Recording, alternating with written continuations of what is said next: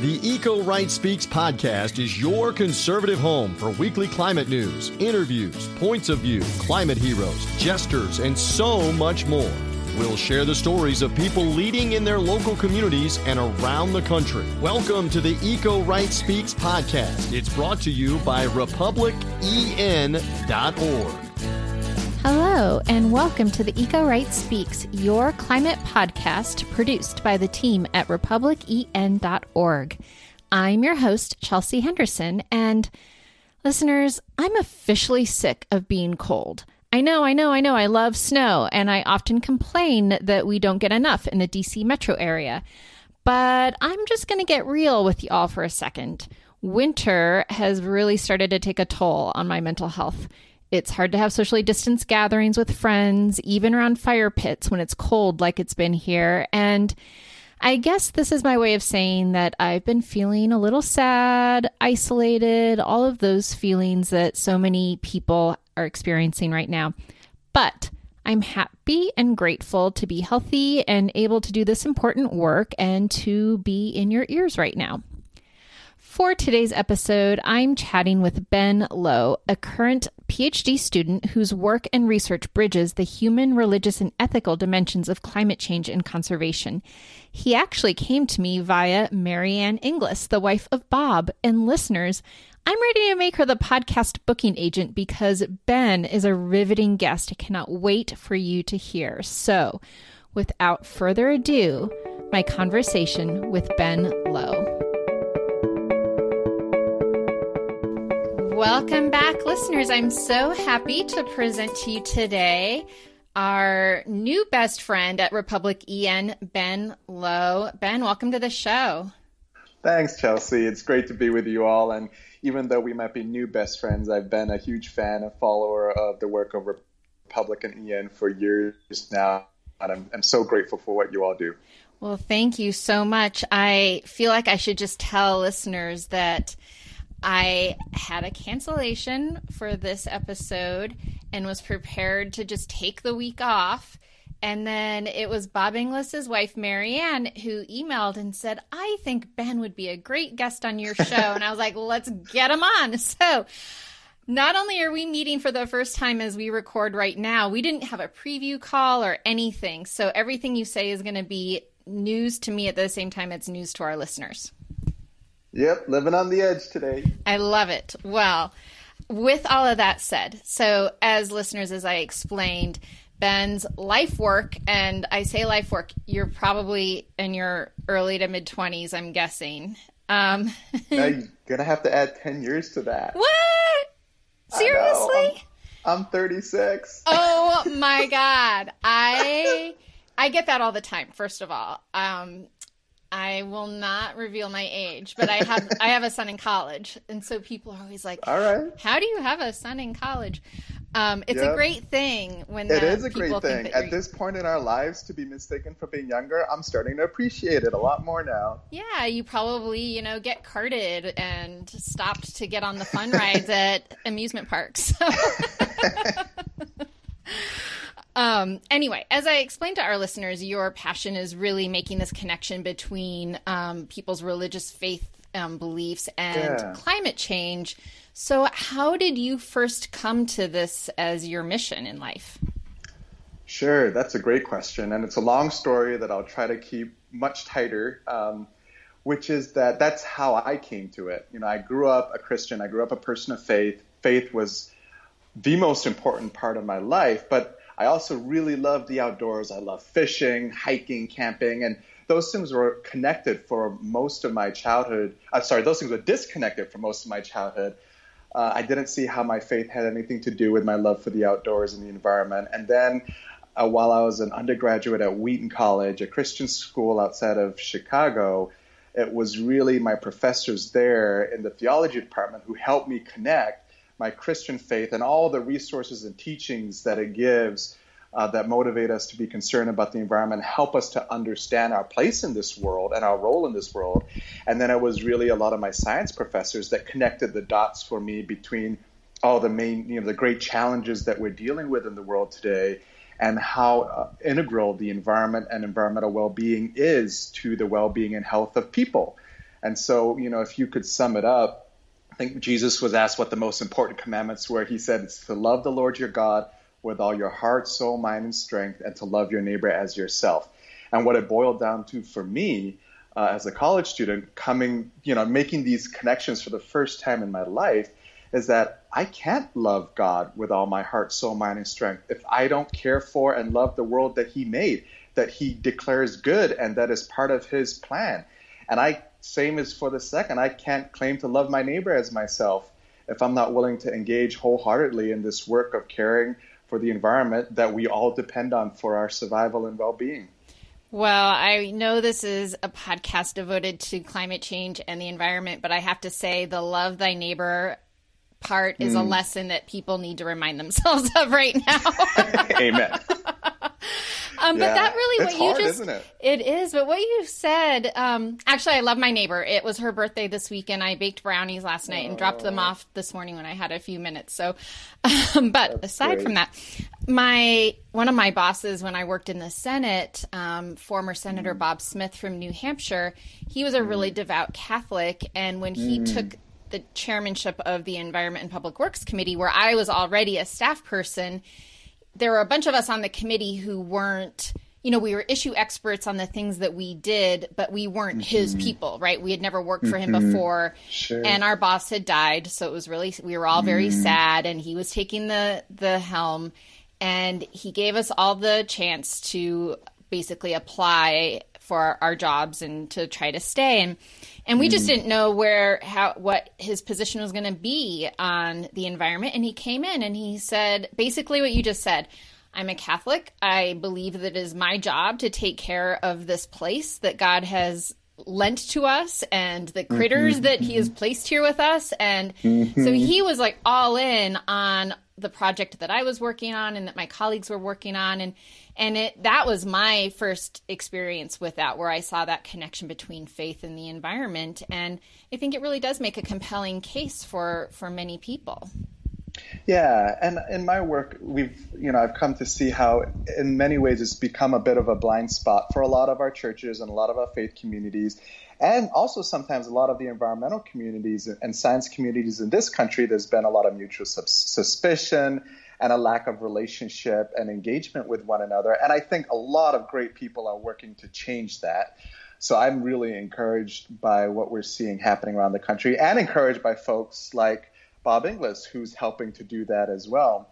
But really, at the end of the day, I think faith gives us so many powerful resources to engage these issues that would be lacking if people of faith didn't step up to the plate.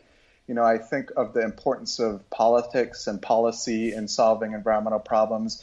But at the end of the day, environmental problems, before they're even political or economic issues, at the end of the day, they're moral issues and ethical issues. They're about what's good and what's right and what's bad and what's wrong, and making those choices and having to figure out practically at every level how to love our neighbor and care for this planet. And I think, when it comes down to it, environmental issues are problems of things like they're greed problems, they're selfishness problems, they're apathy problems, they're ignorance problems, and all these other things that are really moral issues underlying everything. And as a Christian, I look at that and I think, okay, so my faith tradition, the language that I would use to understand and describe those moral problems is the problem of sin. At the end of the day, there's this brokenness in ourselves, in the world, and we can't fix this world just as much as we can't fix ourselves. And so really, as a Christian, I think, we're looking for a solution to the problem of sin. And that's what Christianity teaches. It teaches that there is a solution, that it's that God, who is the creator, cares so much about this world, that God came into this world, intervened into this world in the form of a person in order to show us how to live and then to overcome this darkness and sin and death on our behalf on the cross, and then invites us to follow God in living this new life where we have all this hope and we have this vision for what it means to really care for this planet and really love our neighbors, not because we're desperate or scared about what will happen if we don't, but because it's a privilege and an invitation we have, And it's really one of the most hopeful narratives that I found in terms of how we see the world and how we engage in it. So I think, as people of faith, there is no reason for us to be on the sidelines like we too often have, and every reason for us to jump in without fear and without suspicion, but really to embrace this calling that we've been given. And speaking of Catholics, I think Pope Francis has really helped elevate that conversation for much of the world. He really has. So how do you take this feeling, this life's mission now of yours? You were at Wheaton and you had this epiphany. How has that translated into what you are doing today, the work you're doing today? That's a great question, and it's a messy answer because I'm still discerning it myself. It's life is a journey, faith is a journey. It sure is. Yeah. And so there's a few different aspects, but two in particular. One is I work with a number of. Well, let me start with the other one. I'm in grad school now, finishing up a PhD in interdisciplinary ecology. So I'm really trying to study how people perceive and engage and respond to issues like climate change. These are really big, complex issues, and I'm interested in understanding and then helping to shape and mobilize people as we seek to respond faithfully to these challenges. And then the second part of what I do outside of my research and the teaching that goes along with it and everything is I work with a number of faith-based nonprofits. For instance, the one that Marianne and I work together on is Arasha. And Arasha is an international Christian conservation organization working in 20 countries around the world. And it looks different in each country because it's very much based on the local context, the local resources, and the local challenges and opportunities. But in the United States, for instance, we're working with musicians and other artists around the country to create music and art that helps us rebuild our connection to creation and understand our relationship with creation and express that.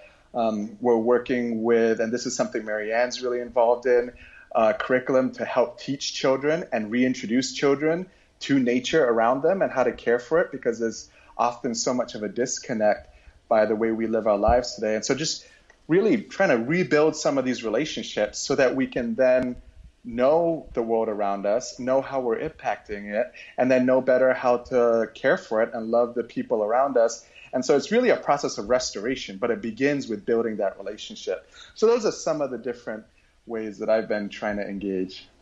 Yeah, I do think that there's really something to be said for starting when people are young, right? And so I remember, I forget how old I was when my family started recycling, but it was definitely a moment of, I shouldn't just throw this away anymore. And my mom was an early adopter on the recycling thing, so this was probably in the 80s sometime, maybe even the 70s. I'm dating myself. But I do remember, like, my friends thought it was weird, right? They would be at my house and let's make a can of soup or whatever. And they'd be like, why aren't you just throwing that can away? And I'm like, my mom will get mad at me. But, she pretty much drilled it into us that this was how it was going to be.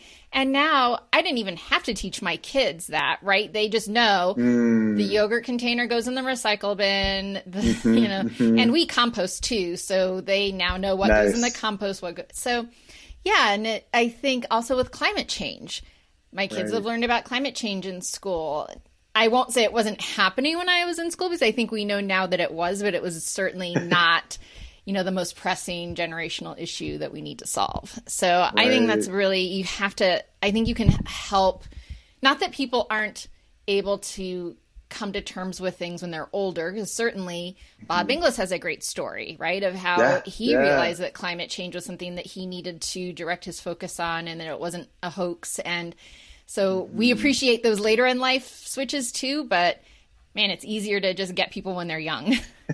Well, and they're related too, because part of Bob's story is conversations he's had with his kids that have encouraged him to pay more attention to these issues. And we have lots of data to show a couple of things here. And this is the nerdy grad student hat here. I'm ready. But we have lots of data that show that the earlier you engage kids with the world around them, the more likely it is to stick and the more likely they are to grow up caring about it. And then the other piece, not the flip side, but the other piece I wanted to mention is that we've also found that children, youth, adolescents have a really significant and influential role to play in helping their parents and grandparents and the older generations re-engage these issues that might be polarized for them for different reasons, a lot of them politics, but they help them re-engage them through fresh eyes and see them through the eyes of the younger generations who are inheriting the world that we're set to leave them and have a huge stake. And one of the groups I helped to start a number of years ago is Young Evangelicals for Climate Action. And they're still really active today and doing great work. But one of the things that was most encouraging is we started to realize as we did this work around engaging Christians around climate, that so many of our elders in the faith and in the country, there's so many older generations who are in leadership positions, they might not know what to think about climate change, but they really cared about what we cared about. And they really wanted to understand what we cared about. And so that was a really encouraging experience, because it gave me hope that there are ways to build these relationships and these connections moving forward. So peer into your crystal ball. What do you see for yourself after you're done with your PhD? Well, there's a great question. Not to sound like your mom. I'm sure your parents are asking the same thing. Yeah, I don't know. I've never really, I'm a planner, but all my plans in the past have gone in directions I didn't expect. So I'm going to plan. I'm starting to look for jobs. So if anyone is trying to hire someone who sounds like me, feel free to get in touch. But I think, my passion is to remain engaged, whatever sector it is, at this nexus between faith, religion, and the environment and climate change. And it's really so speaking of peering into a crystal ball, as much as we can tell, there are some massive transitions happening in the world and in this country, driven by technology, driven by the economy, driven by politics and policy.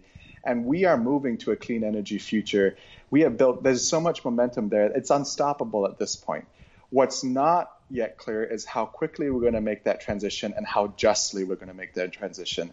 And so I think really the role for a lot of faith communities, a lot of groups like Republic EN and others, and what I hope to contribute to is helping to speed that transition along so that we are able to take decisive action before the impacts worsen much further, but also so that we can make it more just and we can pay attention to all the communities that are being marginalized or made vulnerable because of the changing environment, but also because of the transition that we're making. So this includes coal mining communities in Appalachia. It includes communities and households who work in the fossil fuel industry and will need good jobs in order to provide for their families when we make this transition. So I think it's an all of the above thing, and that's why I think groups like yours and Young Evangelicals for Climate Action and Arasha are all different pieces of this puzzle that we're trying to figure out together.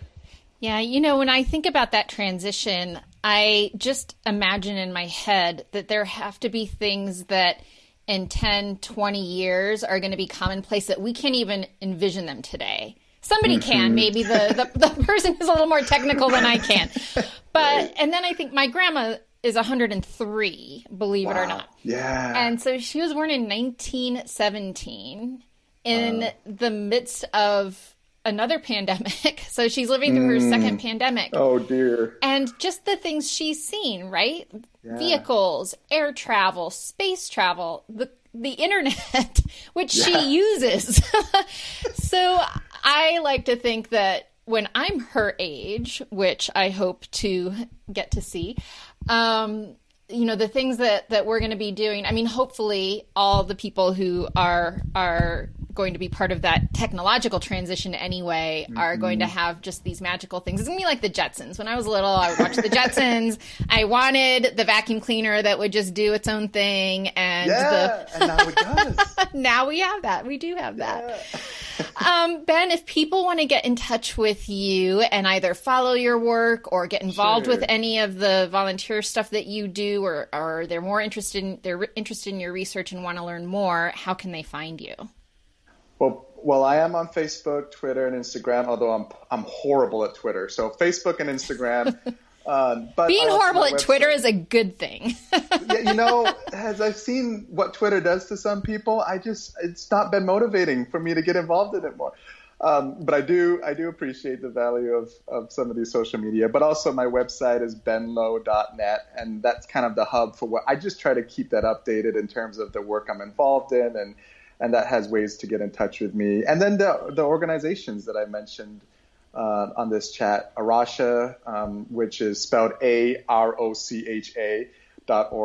They're a great group to learn about and get involved with, and Young Evangelicals for Climate Action is another great group. So I think there's just so much going on out there that I'm really excited about. And I will put links for all of those, including Ben's website, in our show notes. So if you're listening and you didn't catch spellings or anything, just go to the republicen.org website and go to our blog, and you'll see the post on the day that the episode drops. But Ben, you were a really awesome impromptu guest. This was fun, Thanks. And I would love to check back in with you at some point. We can do a little update, see how things are going. Anytime. Awesome. Well, thank you for your time. Thanks so much for having me, Chelsea. We're energy optimists and climate realists. Stand with us at republicen.org. Now, back to this week's episode. So, Price, what did you think of Mr. Ben Lowe? I thought Ben was awesome, and I knew he would be awesome having met and talked to Ben before, although obviously you do not know until you get them on the podcast. But knowing Ben, knowing who he is, how great he's been to us, Bob, our entire team in the past, I had no doubt that this would be a home run. And from everything I heard, it sounded like it was certainly just that. And I will say this just really quickly before we get into a few things is a big thank you to Ben, not just for joining the podcast, but to being such a valued member of our team as far as a partner that we have worked with in the past and setting up events and helping us in the state of Florida, as where he's, obviously a doctoral student like you guys talked about. Ben is just an awesome dude, and I'm so glad that Marianne Inglis made that wonderful suggestion to have Ben on the podcast. The floor is yours, Chelsea. He is just all the things, right? He's smart. He's funny. He comes off to me just so kind and thoughtful. And I really like people that are kind of all those things. And he was super quick to respond to me, which I also appreciate. Not everyone is good with email, especially people who are younger. And I know he's not as young as I thought he was, but trying to get an email from my kids. Oh my God, forget it. Ben is just a great guy and has a great personality and an infectious personality. I really can't meet him in person one day, because I feel like that we do know each other, having worked and helped plan some events before in the state of Florida and at UF. But yeah, just check out his website, please, if you got any more questions or certainly want to know a little bit more about Ben, benlowe.net, or follow him on Twitter at Ben S. Lowe. I know he said he's better on Facebook and Instagram, but yeah, Ben is an awesome guy and has a lot of interesting things to say and interesting background. So, Price, this week we have our big webinar on budget reconciliation, something I know all our listeners would love to learn more about. Yep, and you are going to help lead that webinar. God help us all. you're going to tee it up for Alex Flint, who we've had on the podcast before, and Joe Madgett, two guys that know a lot about the budget reconciliation process when it comes to the Senate. And I'm not going to pretend that I'm anywhere like a fraction as smart as either of those two guys and talk about budget reconciliation, because it's something that you've heard reconciliation and climate come up probably since Joe Biden was named the official winner, at least, of the 2020 presidential election. And that is a vehicle in which, potential climate legislation gets passed. And so both of them, Alex Flint and Joe Madgett, two guys that know this process very well on the Senate side, they're going to get into it and then some, led by yours truly, Chelsea Henderson. So I'm excited to hear this and hear the webinar and listen to what they have to say this Thursday at 1:30 Eastern Standard Time. Right. And so you know how in comedic duos that there's like the funny person and the straight person, and the straight person is like tees up for the funny people. Uh-huh. I feel like in this webinar, we have the smart people and then me, and I don't know anything about budget reconciliation, even though I am a recovering Senate staffer. Senate snob. Senate snob. So I'm looking forward to learning about the thing that I just put my blinders on and never thought about when I was actually on the Hill. So it's going to be fun, and I can't wait for you guys to see my slides. I have this game. I'm gonna out myself here. I have this game every week because when I listen to your interviews for our featured guest, I listen and I wait for that moment where you say, as a former Senate staffer, or you go down a Senate story, and it's usually definitely within the first 6-7 minutes you go down that road, and I play that personal game and guess when that minute will be, sometime in like a minute to 2 minute window, when that will be in each of your interviews. Yes, I'm outing myself, and no, I'm not making fun of you. I just know that you are a proud member of John Warner's staff and enjoyed your time over there. Well, I mean, obviously it was a monumental point experience in my life. Yes. And that's really funny because I feel like I don't really talk about it much otherwise. So there must be something about the podcast and the topics, et cetera, that brings it out in me. But now I'm going to be timing myself like, I got 3 minutes into that conversation before I brought it up. It's a point of pride. And I had somebody, I'm not going to name them or anything like that, but I had a friend just recently send me a text within the last 2 weeks that was referring to the events of January the 6th. And let's just say that their politics are a little bit different than mine, especially now. And, they talked about how, said something to the effect of, I'm sorry you ever had to work there. And I said, to the contrary, I don't care what happened on the 6th. I do care about what happened, but, in that sense, I don't, I've still got that pride. I didn't care what happened in terms of, that pride is never going to go away from serving, working for Bob, certainly working for the people of the 4th District of South Carolina in the House of Representatives. And so it just went on to, there's just a point of pride. And I thought about that just a couple weeks ago when a friend of mine, we got into it over the, the situation there on the 6th. And, it, regardless of where, if you're a former Hill staffer, there's just immense amount of pride that you have in taking and working in that building, working for members who work in that building, and certainly working for the people who sent you to work in that building.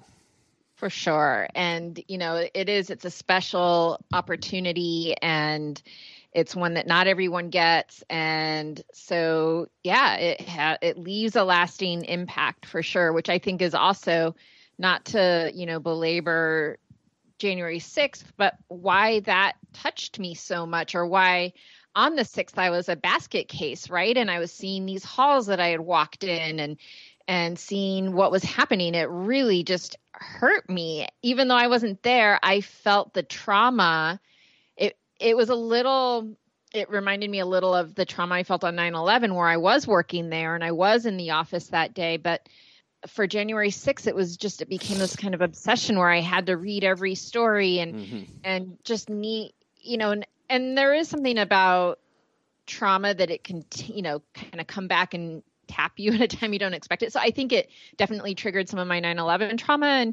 And then when I hear the stories of different people who were there that day, I just am so empathetic to their experiences. And so anyway, we just took a big turn there. Want to know about next week's guests? Yes, next week's guest. Okay, so don't kill me, but there are two. Uh-oh. And you're going to have Two's better than one. Two is better than one. And we get a little 2-for-1. And you're going to need to do a little, we didn't do them together. So these are two separate interviews, but with two of our newer spokespeople, both women. So I'm not sure how you're going to order them, but one of the conversations is with Casey Hirschman. She's in Houston, Texas. She's a chemical engineer. She works in the oil and gas industry, specifically in fracking. And she's also a passionate outdoors woman.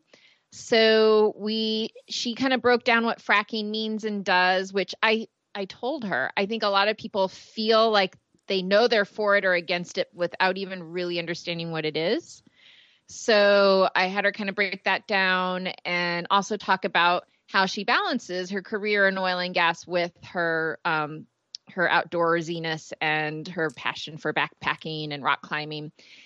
So she's great. And then also from Florida, because we have had more people from the state of Florida on this show than any other state. Nicole Kirchhoff. She is the owner of Live Advantage Bait. So basically a marine fish hatchery. She produces bait fish and food fish that she farms. And she is so fascinating as well. And we just had a great conversation. And one thing, I just want to preview it a little bit because you might think that sounds kind of boring. But, having fish that is farm raised has kind of gotten a bad rap, right? Like people want these quote unquote wild caught salmon. And the way she put it is we farm our vegetables. Your steak was farmed. Your cheese comes from a farm. Like basically everything you eat comes from a farm, but people are like, oh no, not fish. I don't want my fish to be farm raised. And so, but she does a good job at connecting the water quality issues that the hatcheries face to climate change, and especially being in Florida and the extra challenges they face in that state. So those two badass, ooh, am I allowed to say badass? Those FCC rules do not apply on the podcast, FYI. Okay. Two badass women of Republic EN, both spokespeople, both new, and I just want to be BFFs with them both because they're so amazing. Girl power. I love what's coming ahead next week. Girl power. Speaking of girl power, Chelsea, we got girl power and some of our new members recently that have joined on to Republican. Rebecca R. in Texas, Julie W. in Indiana, Emma B. in Michigan, William J. in California, and Tim P. in Massachusetts. And if you want to be a member and flex your girl power, you don't have to be a girl. You can be a girl or guy, clearly. Republican.org/join. Please take the time if you're interested, especially if you are a conservative. I will sound like Bob Inglis, which he makes the pitch all the time on events, Zooms, webinars, whatever it may be. If you are a conservative and care about climate change, we especially need you. We'll welcome anybody that wants to join, but especially conservatives. Here's looking at you. Republican.org/join, Chelsea. It takes seconds. We would love to have you join us. And certainly we thank everybody for joining us this week on the podcast. You can download, listen, subscribe at Apple Podcasts, Spotify, Stitcher, many different ways to listen to us here on the Eco Right Speaks. Chelsea Henderson. Well, I can't wait to hear you next week, Price, and to see what you think of our girl power ladies. And for all of you who want to know about budget reconciliation, remember to find our webinar on Thursday. You're going to love it. You're going to love my slides. That's right. Webinar this Thursday, 1:30 Eastern Standard Time. But until then, we will see you again next week right here on the Eco Right Speaks podcast, brought to you by Republican.org. Thanks for listening to this week's edition of the Eco Right Speaks podcast, brought to you by the team at RepublicEN.org. Make sure to visit RepublicEN.org to learn more and find out how you can be a local Eco Right leader.